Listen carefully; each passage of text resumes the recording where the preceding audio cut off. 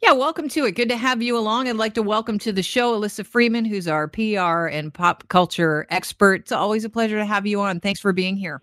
Oh, as always, I look forward to this segment, Kelly. You know that.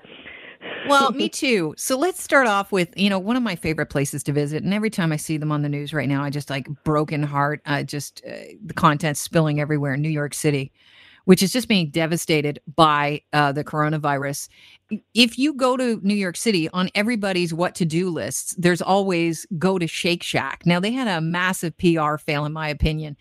They accessed a $10 million government loan meant for small businesses in the States. It's called the Paycheck Protection Program, and it ran out of funds within 2 weeks. And then somebody heard about this. And by the way, just to put it in perspective, Shake Shack revenues are in the hundreds of millions. So they were outed, and they are claiming that they were confused and they have given the money back. Your thoughts on this? You know, I love Shake Shack. I love Danny Meyer restaurants. I'm a foodie. I always tend to go to one or the other when I'm in New York, and that is for sure. And I've also seen a lot of documentaries and a lot of news items with Danny Meyer because when they're looking for some wise words from the hospitality industry, that's where the media goes. So when people did hear that Shake Shack got the money, now let's remember one thing about Shake Shack, and I'm not defending them because I love their burgers and their fries, crinkle fries. But what about their shakes at the Shack? Yeah, they have restaurants all across North America, and I think worldwide. So when you access those funds, what that means is you get to open up all those outlets. However, they are a monolith. Whereas you compare that to the mom and pop restaurants, which run on very, very razor thin margins, which have almost no hope as the pandemic goes on, of recouping their losses and even opening up again. So at the end of the day, did they receive the money? Yes. Did the senior leadership get together and say, you know what, let's give the money back? Then they did it. Was there some lag time in between that? Yeah, probably. But, for the good, that's a very hard decision to make. He has employees, and rents and whatnot to pay just like everybody else. But when you drill it down to the little guy, maybe they had a change of heart and they gave the money back. So I think that people may have been scratching their heads at the beginning, but because they acted fairly quickly, I would say that they averted a complete PR disaster and they gave the money back. So is the lesson, do what you can until you get caught and then reverse it as quickly as possible and hope nobody noticed? Well, that's one PR lesson, let me tell you. And it's interesting to say that, they didn't realize that they had the money. Listen, in these type of times when you're looking at the bottom line, you're not looking at it once a day. You're looking at it like every hour on the hour. My husband owns a small business, and when I see him hunched over the computer, and I look over his shoulder, and he's looking at the bank balance. So of course they knew they had the money. Is there some of that? Now you see it, now you don't type of thing? Yeah, maybe. But at the end of the day, Kelly, they did the right thing. And yes, they got their hand caught in the very big cookie jar, but they gave the money back. I think you like their burgers and fries. I do. I'm under the ether. I'm sorry. Ticketmaster also reversed its policy on refunds due to COVID-19. Kind of. It's still confusing.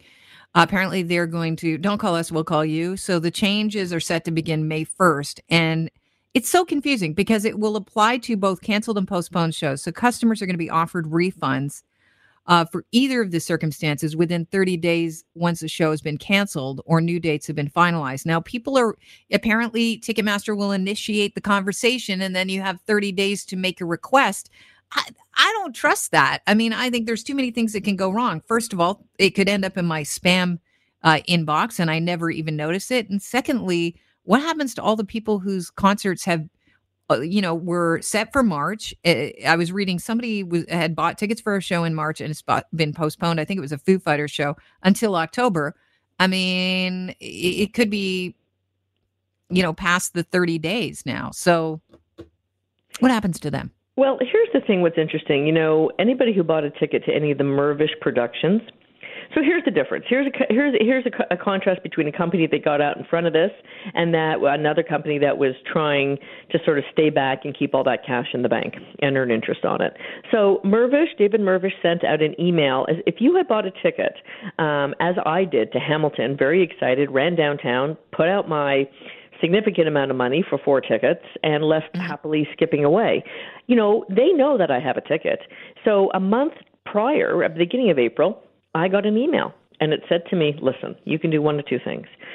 We're always going to have plays. You can use this as a credit and draw down the credit. Or if you want a refund, click here and fill out this form, and we will get to you. So that point is similar between this and I believe and Ticketmaster. However, Ticketmaster is like, okay, well, until we actually cancel the shows, you're not even giving people the option. So it's almost like when you reverse opt in on something when you didn't know you did it, and then you're sort of stuck with the reality of it. So that's what I think Ticketmaster is doing here. And honestly, why? People still, are they the only game in town to buy tickets from? Pretty much. They've got the market covered. Sellers. Yeah. Yeah.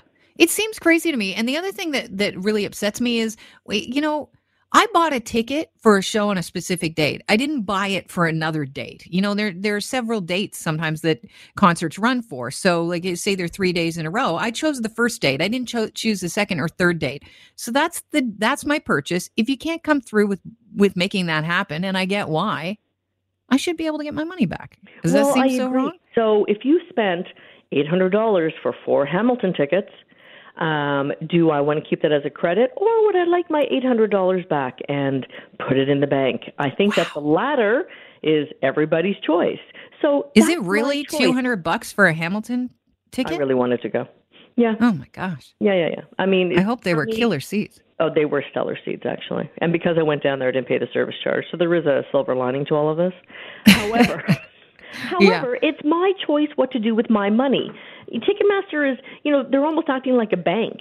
They've banked your money, and they'll decide whether they're going to give it to you back. Well, if you're going to be a bank, I can take out money anytime I want by going to the ATM. I don't need to have your permission to take my money back. And it's really just, the more you dig yourself into these holes with jargon and by trying to be vague and your customer doesn't really understand where the money is or if they're going to get it back at all, what does that do for your reputation?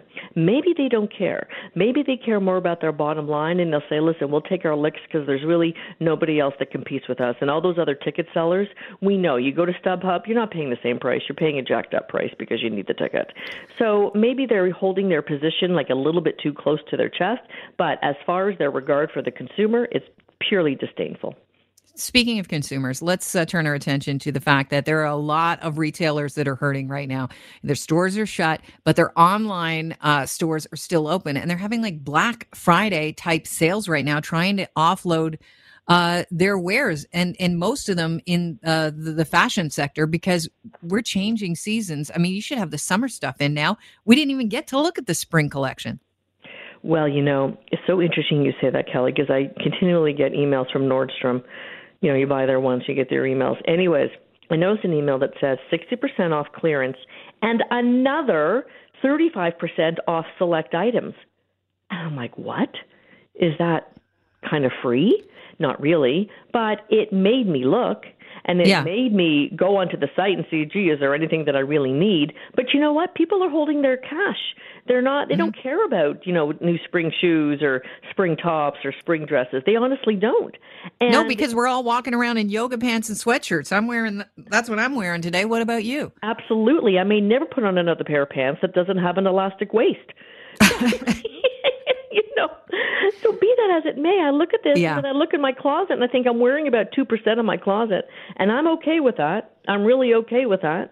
And people are just not buying. And this is really what this all signs point to, Kelly, is that this is going to hasten potentially the demise of the mall or of the big retail outlet. I hope not.